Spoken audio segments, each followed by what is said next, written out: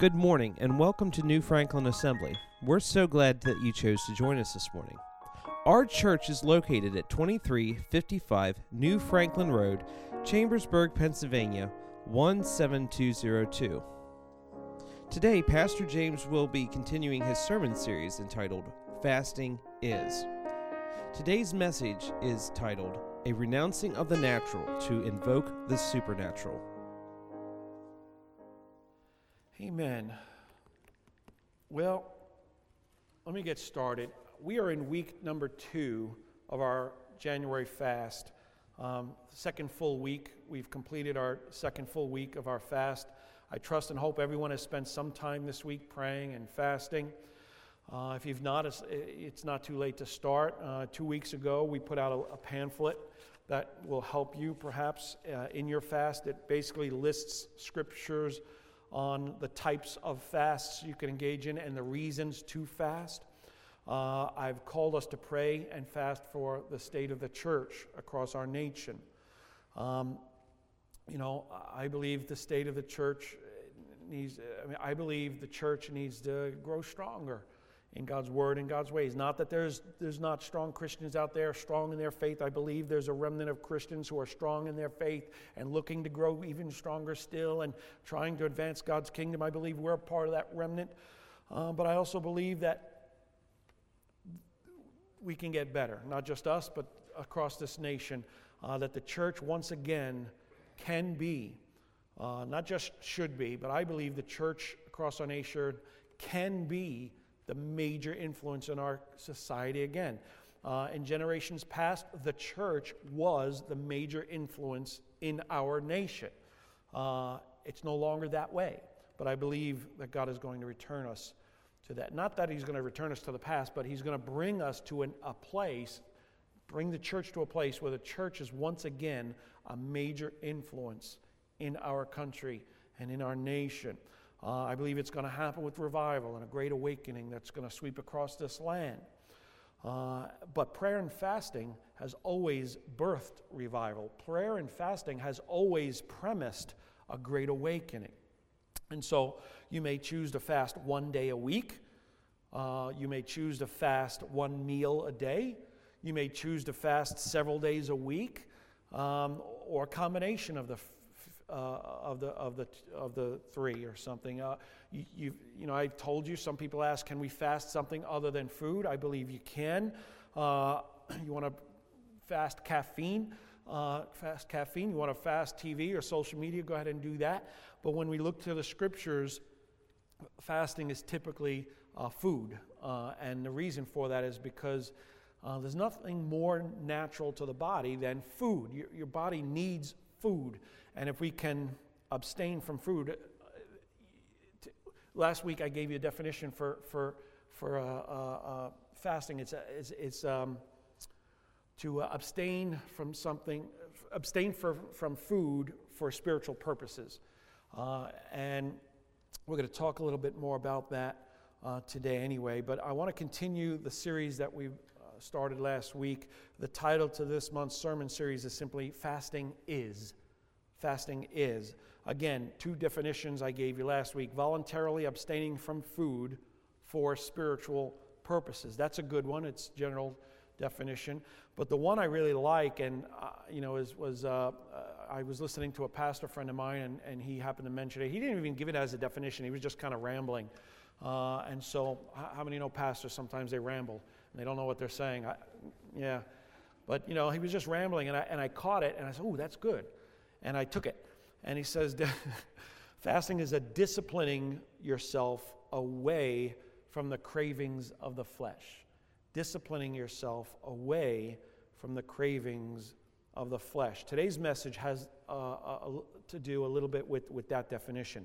The title to today's message is this: A Renouncing of the Natural to Invoke the Supernatural. It's a little bit lengthy, but you get the point. A renouncing of the natural to invoke the supernatural. When we can separate ourselves from something as natural to the body as food, then we can separate ourselves away from the natural cravings of our sinful flesh. I've learned that fasting breaks the hold that the world has on us. It helps us limit our exposure to the world. When I'm fasting, it becomes easier for me to limit my time on social media. It becomes easier for me to limit what I watch on TV. I haven't watched news in a couple of months. It has become easier for me to limit how much I care for the things of this world versus the things of God. And as I separate myself from the things of this world, I grow closer to the supernatural things of God. And that's what I really want to do. The word supernatural is a great word now, isn't it? We all want to experience the supernatural power of God in our lives and in the lives of our loved ones and in our great country of ours. But what is the supernatural power of God for? Why do we want the supernatural power of God? I believe the supernatural power of God displayed in the world is for one purpose and one purpose alone. It's to help people become victorious over the enemy, to help people become victorious over sin and sin's effects. The book of Acts tells us that miraculous signs and wonders accompanied the apostles to confirm the word that was being preached. So, in other words, the healing was not just to make that sick person well. It was to lead everyone around him to Christ. It was to confirm the word that was being preached. The miracle brought people to salvation. And salvation really is the ultimate victory over sin now, isn't it?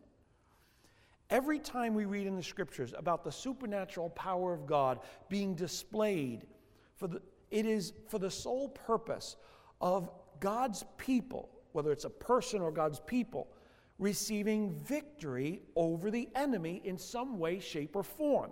And so when I say fasting is a renouncing of the natural to invoke the supernatural, I am saying that fasting is a key to overcoming the enemy in our lives and in our church and in our community and in our nation.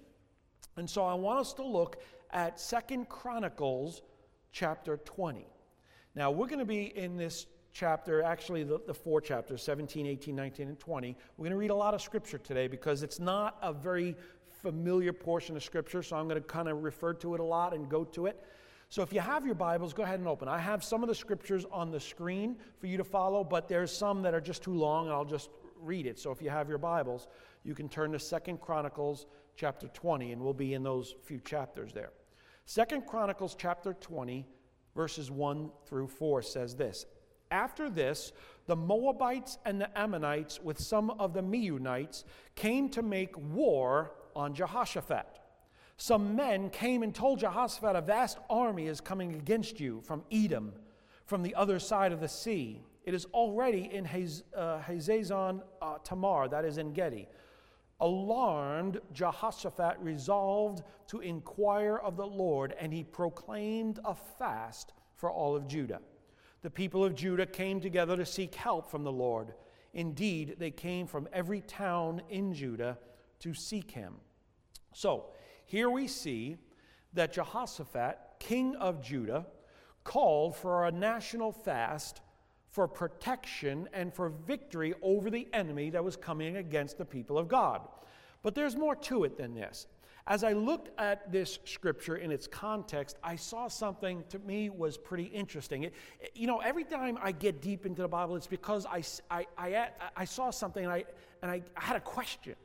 I had a question as I looked at this, and it caused me to get really interested and seek out the answer. And that's what I'm going to lead you through today. This story takes place before the Babylonian captivity. We need to know where in Israel's history this takes place for us to understand it. Remember last week we talked about Ezra. Now Ezra led a remnant of Jews back to Jerusalem many years after Jerusalem was destroyed, and the Babylonian king Nebuchadnezzar, he defeated Israel and took all of the Israelites captive. Destroyed Jerusalem, they weren't able to live there, and took them. And then the Persian Empire many years later, defeats the Babylonian Empire. So the Israelites find themselves under the Persian Empire, and the Persian king allows then, many years later, a remnant of Jews to go back to Jerusalem to start rebuilding Jerusalem. Well, that's many years after this. Israel is still basically a nation, but things are not the greatest. You see, after King Saul, there was King David, and after King David, there was King Solomon.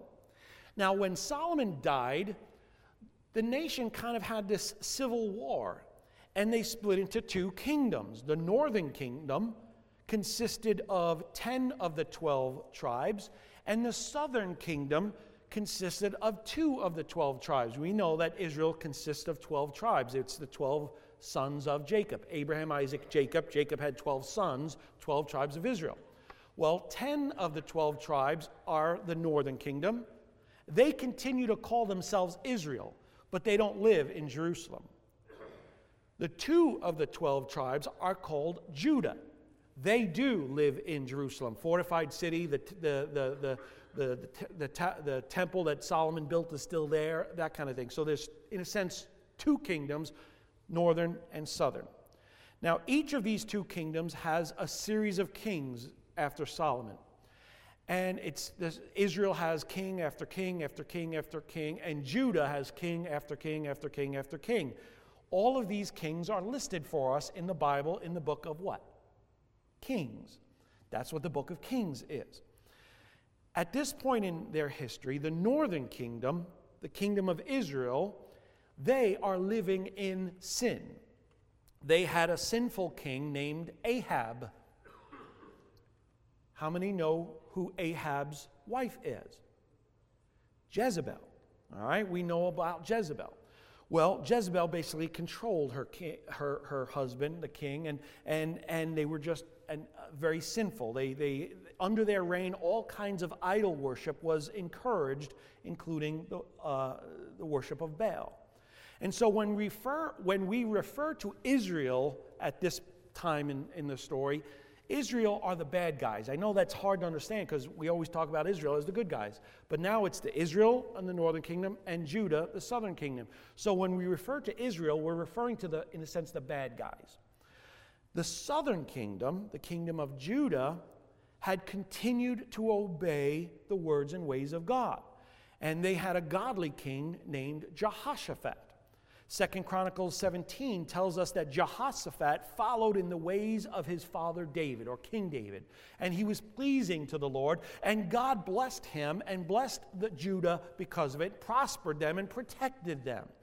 And in 2 Chronicles chapter 17, verses 10 through 11, it says this: "The fear of the Lord fell on all of the kingdoms of the lands surrounding Judah, so they did not make war with Jehoshaphat. Some Philistines even brought Jehoshaphat gifts and silver as tribute, and the Arabs brought him flocks, 7,700 rams and 7,700 goats." Now, I found this very interesting. It caused a question in me. In chapter 17, that verse we just read, it says that no surrounding kingdoms would dare come against Jehoshaphat and the kingdom of Judah because God's blessing was on them. Matter of fact, they went out of their way to make peace with Jehoshaphat because God's blessing was upon him. But then in chapter 20, the verses we read just a few minutes ago, it says that some Moabites and Meunites and Ammonites, they came to make war with Jehoshaphat. You see, what took place between chapter 17 and chapter 20? What changed?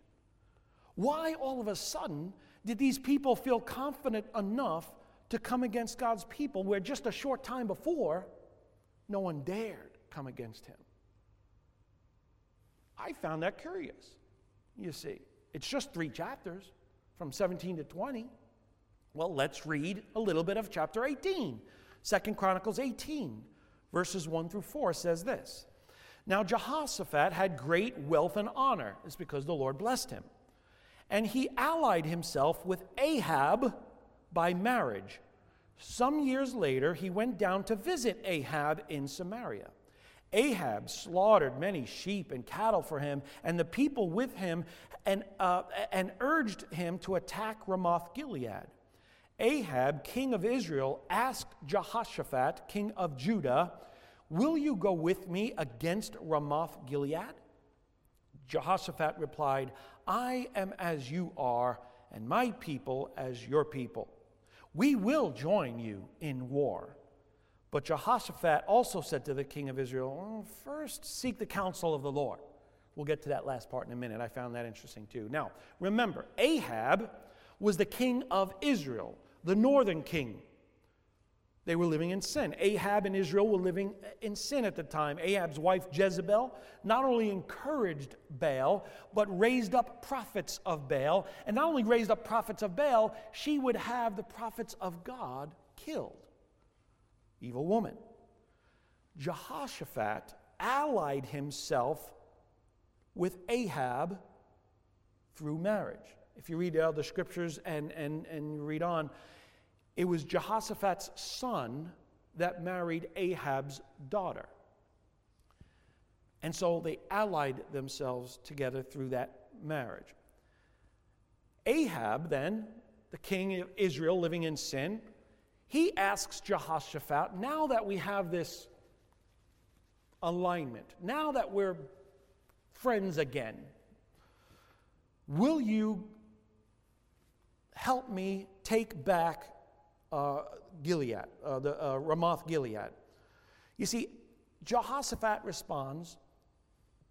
Basically, Ramoth-Gilead was territory that Israel once had that the Syrians had taken. Ahab had always battled the Syrians, and the Syrians had taken over some territory from Israel, Ramoth-Gilead. So now he couldn't get that back by himself. So now that him and Jehoshaphat are making peace, he asks Jehoshaphat, "Will you join me to take back Ramoth-Gilead?" And Jehoshaphat responds by saying, "I am as you are, my people as your people. We will join you in war." Oh, doesn't that sound all nice? You see, we are one big happy family, aren't we? You see, blood is thicker than water now, isn't it? Remember, they are kind of family. They are all children and descendants of Abraham. But the kingdom is split at this point because sin. Now, point number one is this.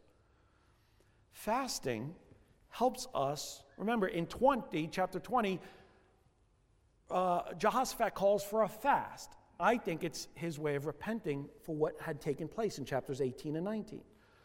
So fasting helps us renounce our natural tendency. I believe it is a natural tendency because we have a sinful nature about us. Fasting helps us renounce our natural tendency to be unequally yoked or unequally aligned. I'll add another one, emotionally attached. Maybe that applies a little bit better. Fasting helps us renounce our natural tendency to be emotionally attached to this world. What's the difference between repentance and renouncing? Repentance is a turning away. I'm turning away from sin. I'm going this way now. I'm running towards God. The cross before me, the world behind me.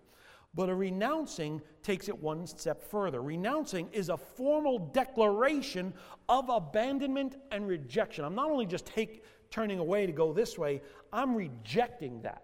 I'm denouncing that. And so renouncing, fasting helps us renounce our natural tendency to be unequally yoked. So Jehoshaphat not only aligned himself with someone against God, he contributed to an agenda that was against God's will. God was bringing judgment to Ahab and to all of those in Israel who embraced Baal. If you read the rest of the story, we'll read some of it, but we won't read all of it, so I encourage you, if you want to read in your devotions 2 Chronicles 17, 18, 19, and 20, go ahead and do that. But if you read the rest of the story, God was planning on using the Syrians to kill Ahab in battle. And indeed, that's exactly what was happening. It's actually a fascinating story. Ahab thought he would pull one over on God, so he disguises himself as one of the commoners. He doesn't dress as king, and so he's just kind of this commoner among the men.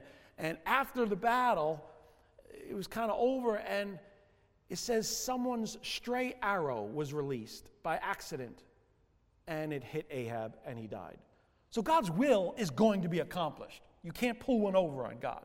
So that's a fascinating part of the story. We don't really get into that today. But if, again, God was planning on using this battle with, between Ahab and the Syrians to kill Ahab, to bring judgment upon him. And indeed, that's what happened. But by aligning himself with Ahab, Jehoshaphat was now working against God's will. He was interfering with what God was allowing to happen. He was interfering with what God has planned. Listen, I realize it's an extremely hard time to know what God's will is these days for our country. It's extremely hard to know right now what God is doing in our country. Is God specifically causing this to happen, or is he simply hands-off allowing it to happen? You see, there's a difference.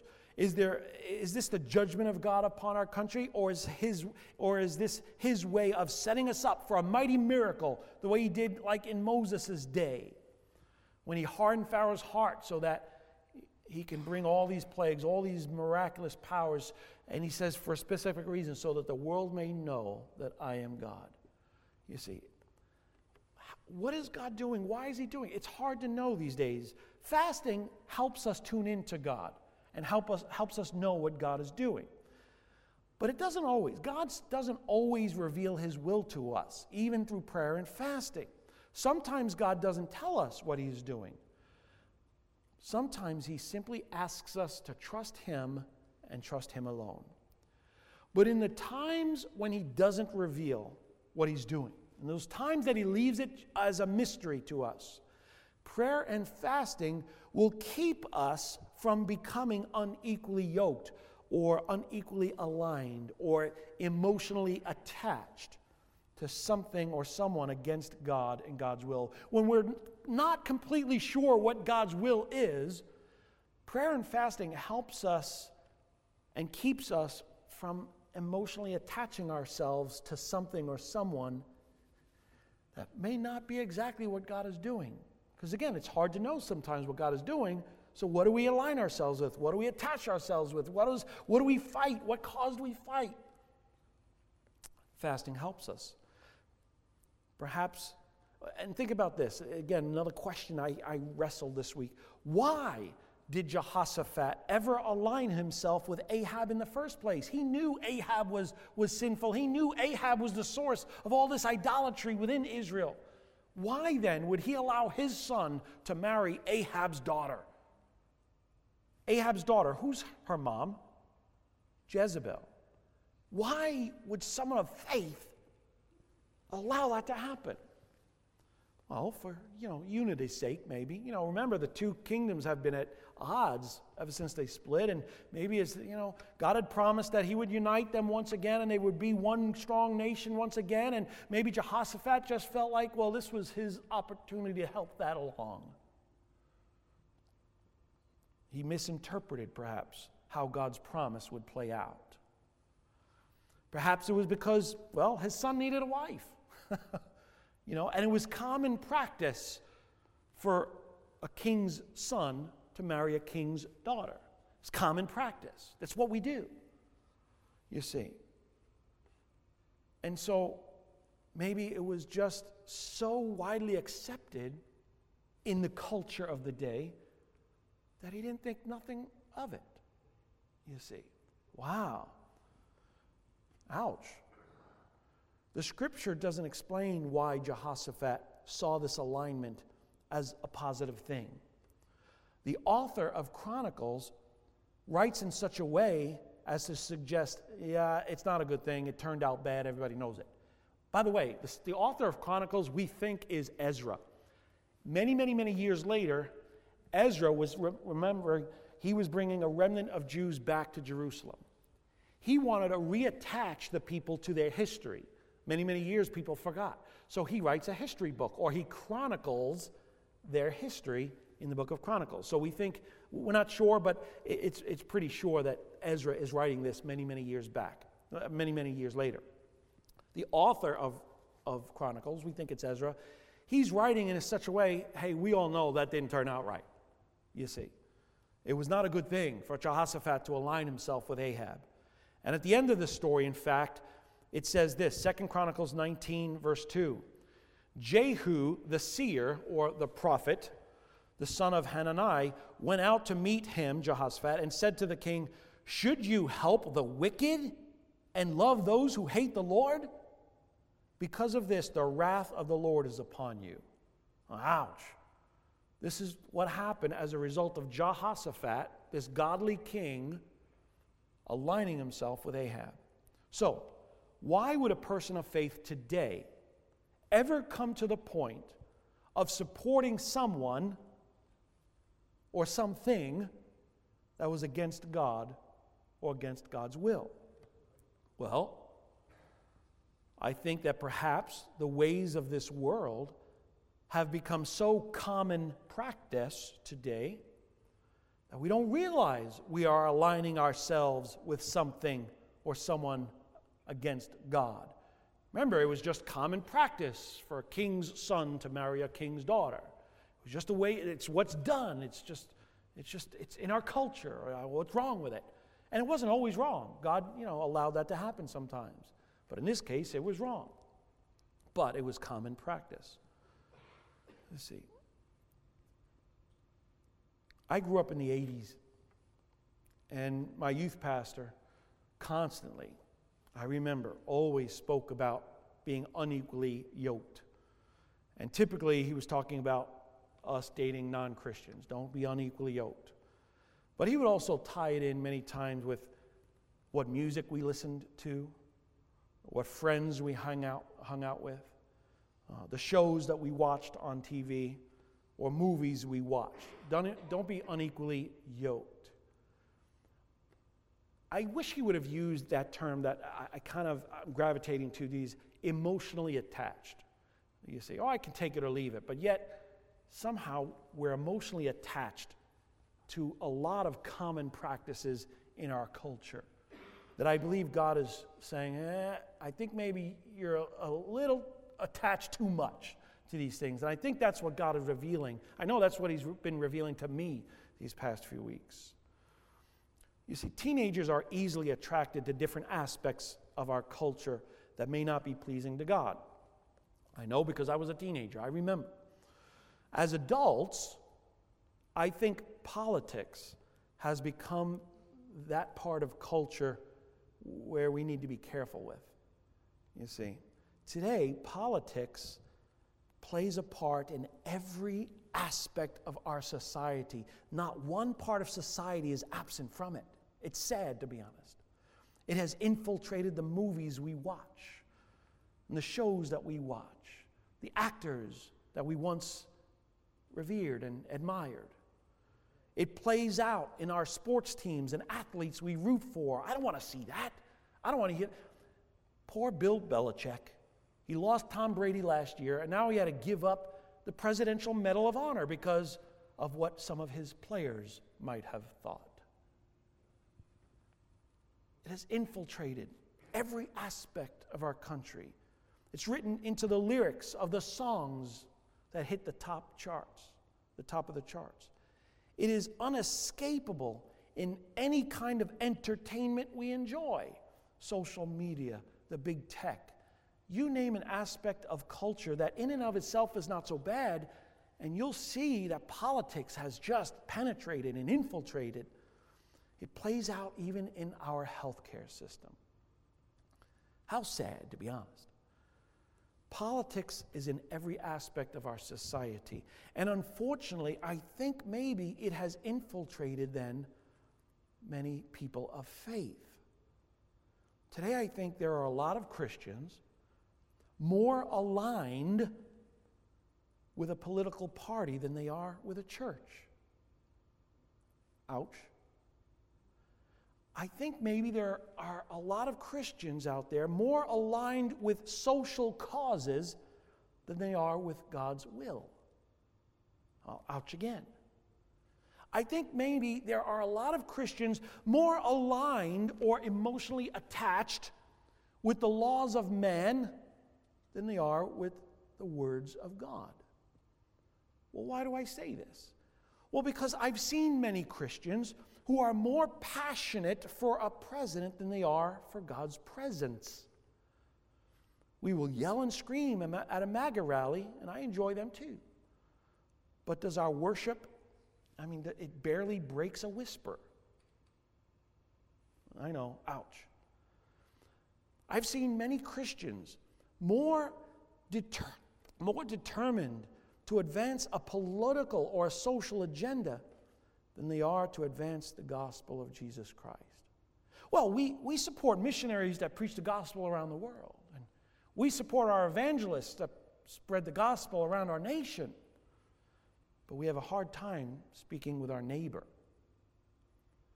You see, but we'll put the lawn sign, MAGA. You see, we'll fly the flag. And everybody knows our political party. You see, listen, I'm not trying to be Debbie Downer here. I'm not trying to browbeat us. Lord knows I have served many pastors. All they did was browbeat everybody. This was hard for me, to kind of, this part of my message was hard for me to kind of figure out what I was going to do. But I think we as a church are pretty much, talking about our church, I think we're pretty much aligned with God's will. However, that being said, I have felt God's conviction in my personal life these past few weeks. You see, because I have mourned a lot for the state of the country these past few weeks. And God had to say, when was the last time you mourned like that? For lost souls. For the state of the church. And I had some repenting to do. It's okay to be involved in our community. It's okay to be involved in the political process. God has given us the privilege of being able to participate in that area in our country. And I encourage it. I want to participate. I vote. I'll go to the rallies. I'll do all I can. But where does our ultimate alignments lie? Where does our ultimate passions play out? Are we more emotionally attached to the political outcome of our country than we are for the eternal outcome of lost souls? Point number 2, I'll move on. Fasting helps us. Again, number 1, renounce our natural tendency to be unequally yoked or emotionally attached to the things of this world. Point number 2, fasting helps us renounce our natural tendency to spiritually justify carnal acts. Listen, I don't preach a lot of messages like this. I like leaving church feeling good. But we're in a time of prayer and fasting.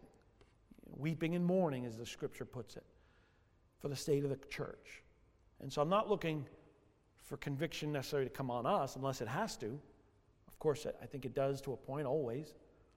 But I want us to see perhaps a little bit of the state of the church across our country. Fasting helps us renounce our natural tendency to spiritually justify carnal acts. 2 Chronicles 18, verses 3 and 4. It says, Ahab, king of Israel, asked Jehoshaphat, king of Judah, "Will you go with me against Ramoth Gilead?" Jehoshaphat replied, "I am as you are, and my people as your people. We will join you in this war." And then he says this, "But Jehoshaphat also said to the king of Israel, 'First seek the counsel of the Lord.'" Jehoshaphat had a check in his spirit, as we call it, about what Ahab was suggesting. Something doesn't seem right. Maybe we need to pray about it. So then 2 Chronicles 18, 5 and 6. So the king of Israel brought together the prophets, 400 men, and asked them, "Shall we go to war against Ramoth Gilead, or shall I refrain?" "Go," they answered, "for God will give it into the king's hand." But Jehoshaphat asked, "Is there not a prophet of the Lord here whom we can inquire of?" There was still something not right. There's still a check in his spirit. 400 prophets spoke into the king's life, and they said that they would be successful against the Syrians. But Jehoshaphat again, still, I don't know if let's ask someone else. One more prophet, a prophet of the Lord, prophet from Judah perhaps. We need to learn that sometimes a check in our spirit is more correct than a prophetic spoken word. You see, prophecies are meant to confirm what the Holy Spirit is already speaking to you about. It's not meant to be a crystal ball revealing the future to us. That's why it's important to stay in tune with the Spirit. So let's read on. 2 Chronicles 18, verses 6 and 7. But Jehoshaphat asked, "Is there not a prophet of the Lord here who we can inquire of?" The king of Israel answered Jehoshaphat, "Well, there is still one man through whom we can inquire of the Lord, but I hate him because he never prophesies anything good about me, but always bad. He is Micaiah, son of Imlah." "The king should not say that," Jehoshaphat replied. This is a little funny, this portion, I think. Again, a third time, Jehoshaphat hears something that is not right. This king complaining about one of the Lord's prophets. He's always just prophesying something bad. I don't like him. I hate him. Jehoshaphat, again, being a man of God, says, you really shouldn't talk like that. Again, there was a check in his spirit, but that's all he dealt with. The worst, he said, well, you really shouldn't talk like that. Jehoshaphat, it should have been a red flag. Hey, I need to get out of here. This is not right. This is not of God, and I need to be far from it. But he didn't. He kept on. 2 Chronicles 18, 8 through 17. It's a little too long to put up there, so if you don't have your Bibles open, just listen. It says this: "So the king of Israel called one of his officials and said, 'Bring Micaiah, son of Imlah, at once.' Dressed in their royal robes, the king of Israel and Jehoshaphat, king of Judah, were sitting on their thrones at the threshing floor by the entrance to the gate of Samaria, with all the prophets prophesying before them. Now Zedekiah, son of Chemiel, had made iron horns, and he declared, 'This is what the Lord says: with these you will gore the Arameans until they are destroyed.' All the other prophets were prophesying the same thing. 'Attack Ramoth Gilead and be victorious,' they said, 'for the Lord will give it into the king's hands.' The messenger who had gone out to summon Micaiah said to him, 'Look, as one man, all the other prophets are predicting success for the king. Let your word agree with theirs and speak favorably.' But Micaiah said, 'As surely as the Lord lives, I can tell him only what my God says.' So when he arrived, the king asked him, 'Micaiah, shall we go to war against Ramoth Gilead, or shall I refrain?' 'Attack and be victorious,' he answered, 'for they will be given into your hand.' The king said to him, 'How many times must I make you swear to tell me nothing but the truth in the name of the Lord?' Even King Ahab knew Micaiah was just telling him what he wanted to hear. You see, then Micaiah answered, 'Listen, I saw all of Israel scattered on the hills like sheep without a shepherd. And the Lord said, these people have no master. Let each one go home in peace.' The king of Israel said to Jehoshaphat, 'Didn't I tell you he never prophesies anything good about me, but only bad?'" You see, the point of this long kind of chapter is that time and time again, something just didn't sit right with Jehoshaphat's spirit. But for some reason, he continued to ignore it in the name of peace between the two, in the name of unity, in the name of common practice. He finally hears from a prophet who isn't afraid to speak truth to power. But despite all of this, Jehoshaphat and Ahab proceed with the plan. See, sometimes we become so aligned with a cause. Sometimes we become so invested in what we think God's will is. Sometimes we become so married to how it's supposed to play out that we ignore the checks in our spirit. We find ways to justify, even to spiritually justify, what we want to do, what we want to see and be a part of. Jehoshaphat and Ahab chose to believe the 400 prophets over the one. Jehoshaphat knew something was wrong right from the start, but thought that if one of the prophets would sign off on it, well, then it would be okay. You see, our natural tendency as human beings is to want to justify what we do. We don't do it. We do it because we want to do it, but then we need to almost explain why we want to do it, so we have to justify it. That's our natural tendency. Unfortunately, we sometimes spiritually justify something or someone just because of the alignments that we have for it, the alignments or the attachment we have to it. Let's be careful calling something God's will that God really hasn't confirmed as His will. Let's be careful aligning ourselves with a plan or a promise that God really hasn't revealed how it was going to play out. We can hold to the promises of God, but if we think we know how it's going to play out, He often surprises us. Let's be careful not to spiritually justify our actions or the actions of someone else that doesn't exactly sit right in our spirit. God has placed the same Holy Spirit in us that He has placed in any prophet. And I'm not saying that there's no need for the prophets. That is a New Testament principle laid out for us by the Apostle Paul, the office of prophet. There is a role for the office of prophet. There is a role for the gift of prophecy for the New Testament believers. But let's not ignore the checks in our spirit when it comes to the events playing out before us. Point number 3. Again, fasting helps us, 1, renounce our natural tendency to be unequally yoked or unequally aligned. It helps us renounce our natural tendency to spiritually justify our carnal acts. And number 3, our natural tendency, it helps us renounce our natural tendency to obey a lying spirit. This one's a little hard. It's a little hard to understand too. 2 Chronicles 18, verses 14 to 24. When we arrived, the king asked him, Micaiah, shall we go to war against Ramoth-Gilead, or shall I refrain? Attack and be victorious, he answered, for they will be given into your hands. The king said to him, how many times must I make you swear to tell me nothing but the truth in the name of the Lord? Then Micaiah answered, I saw all of Israel scattered on the hills like sheep without a shepherd. And the Lord said, these people have no master. Let each one go home in peace. The king of Israel said to Jehoshaphat, didn't I tell you that he never prophesied anything good about me, but only bad? Micaiah continued, though. He says, therefore, hear the word of the Lord. I saw the Lord sitting on his throne with all of the hosts of heaven standing on his right and standing on his left. And the Lord said, who will entice Ahab, king of Israel, into attacking Ramoth-Gilead and going to his death there? Again, this was what God wanted to happen because He wanted Ahab to really be killed in this battle. One suggested this, and another suggested that. This is God talking to His heavenly host around His throne.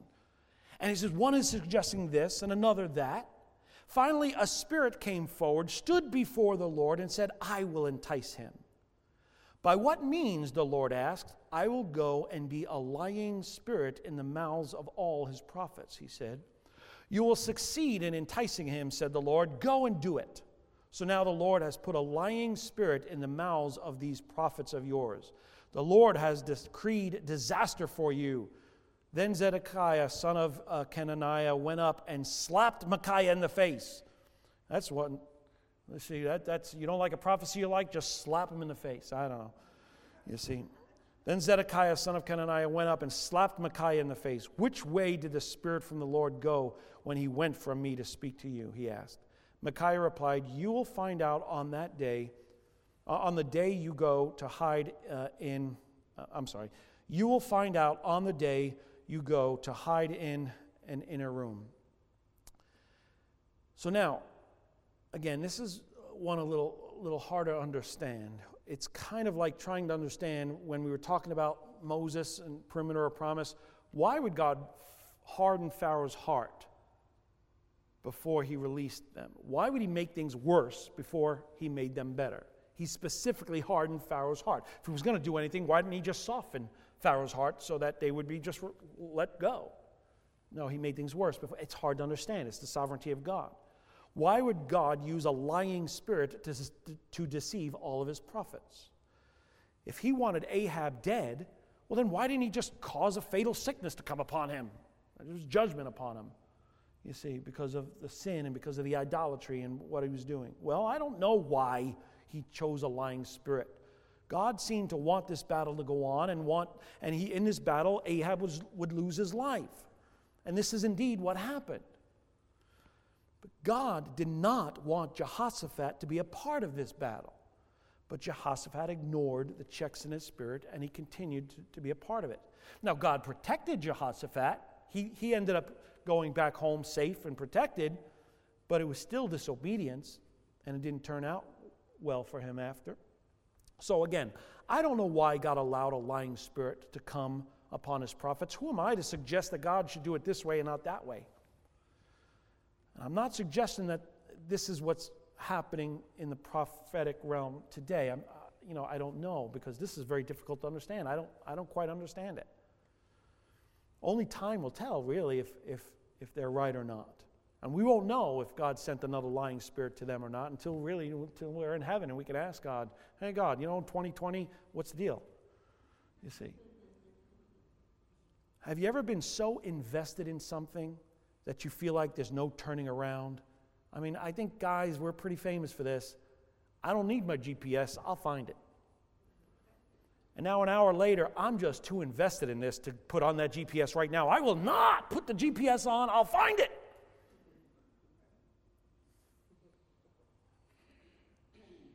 Sometimes we connect ourselves, we align ourselves, we emotionally attach ourselves to something that we just have a hard time letting go of. Jehoshaphat told Ahab that he would be with him in this war. But I think Jehoshaphat, when looking at it, I think Jehoshaphat was trying to help the King Ahab, to come to his own conclusion not to do this. He says, well, maybe you should inquire of the Lord. So Ahab calls the 400 prophets. And they say, go ahead and go. And Jehoshaphat says, well, maybe we need to find one more prophet. You see. And then Jehoshaphat says, well, you really shouldn't talk that way. And I think he was kind of beating around the bush to try to help Ahab come to the conclusion, maybe you shouldn't do this. But he was too weak in his faith. He was too weak to stand up and say what he really felt and to do what really God was calling him to do. Well, is this what we're seeing play out before our eyes today in Christians across this country? Are they too weak to do the right thing? Are they so invested, so emotionally attached to something, someone, that it's just too late to turn around? You see, I'm all in at this point. I'd admit that I'm wrong, which is really just a pride thing. Is this what we see, again, happening in our country? Maybe. There's certainly some of it in me that I've had to take to the Lord this week. Let me say this in closing. I don't think there are Jehoshaphat's among us in our church today, emotionally attaching ourselves and investing in something that's against God. But I don't know.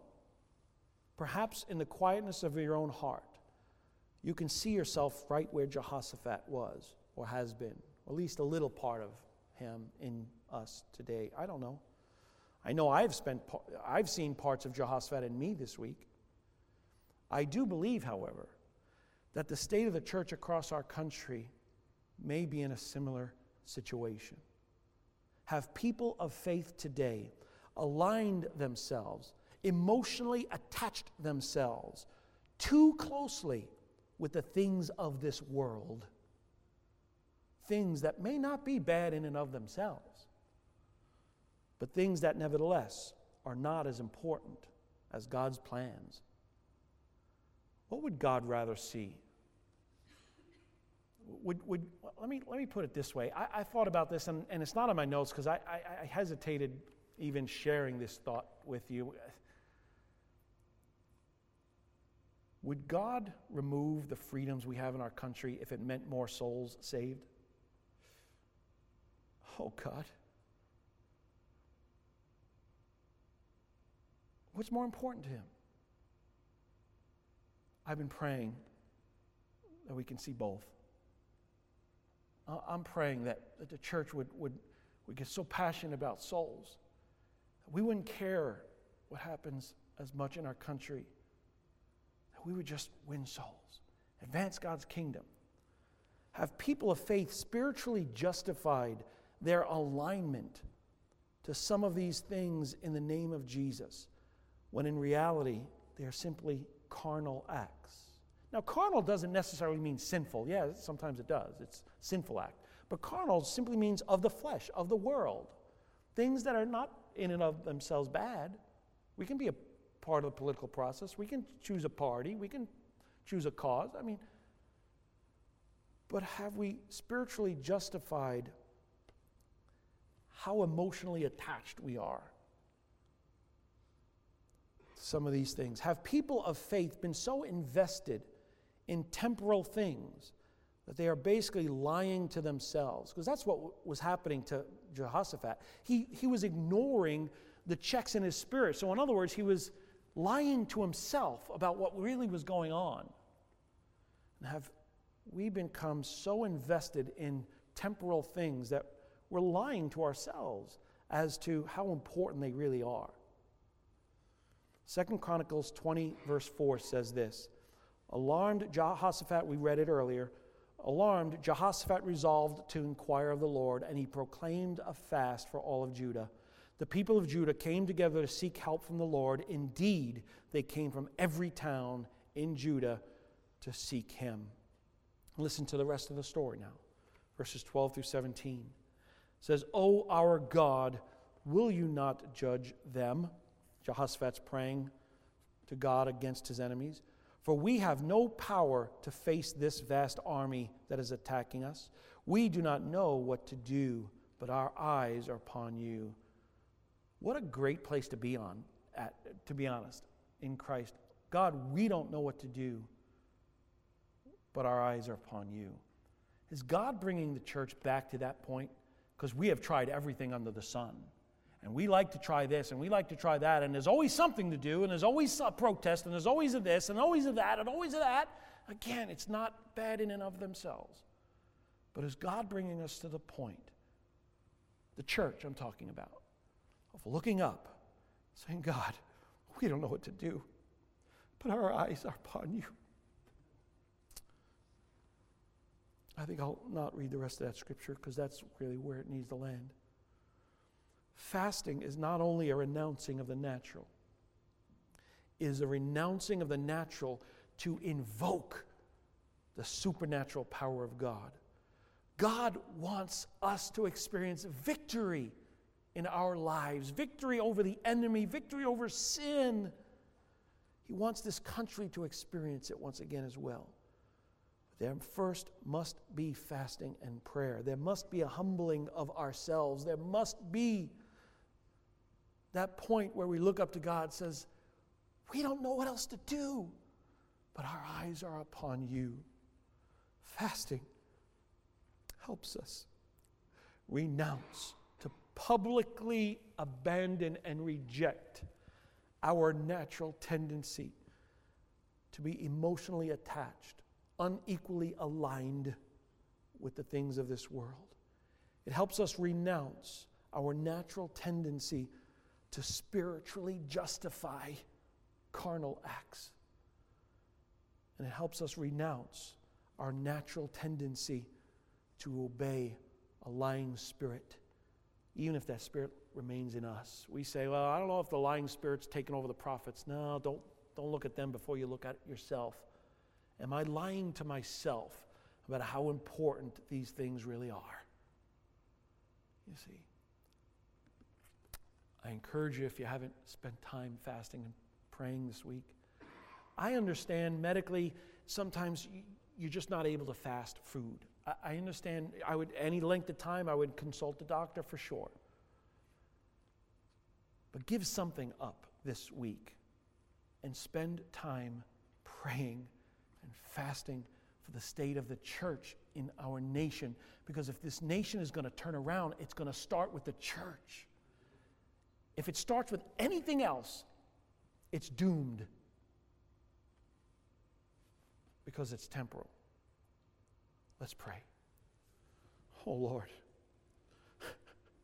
we don't know what to do, but our eyes are on you, the author and the finisher of our faith, the first and the last, the beginning and the end.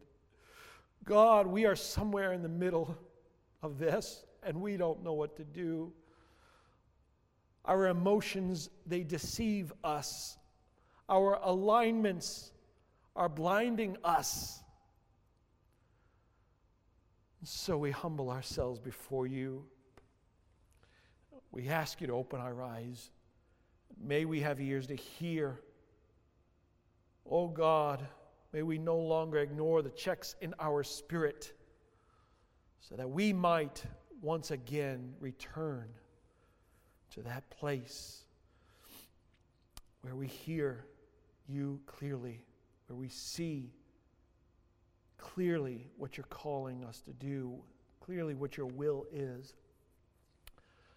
Lord, we stand here in a way, the same way that Jehoshaphat stood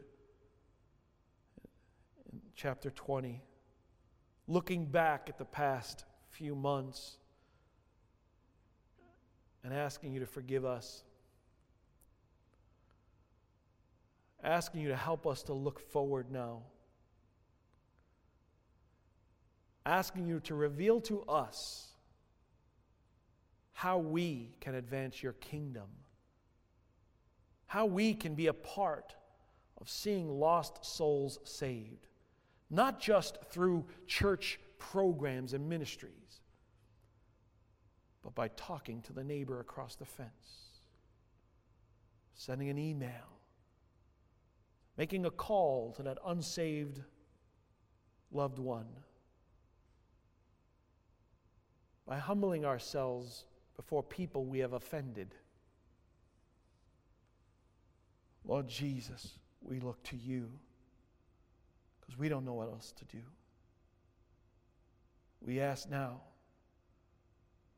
that we would begin to see your supernatural power take over where we have left off. We ask for victory in our lives. We ask for victory in our church, in our communities. We ask for a mighty supernatural victory across our country.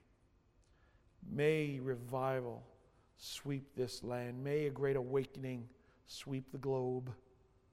May people return to you and your ways. We ask that we would be a part of it. We pray this in your name. Amen. Hello, everyone. This is Pastor James. I hope you enjoyed today's message. My prayer is that you would always experience all that God has for you. New Franklin Assembly exists to advance God's kingdom, to encourage God's people, and to serve our community. If you're in the Chambersburg area, we would love to have you join us for a live service. For more information, please visit our website at www.newfranklinag.org. Thank you. God bless.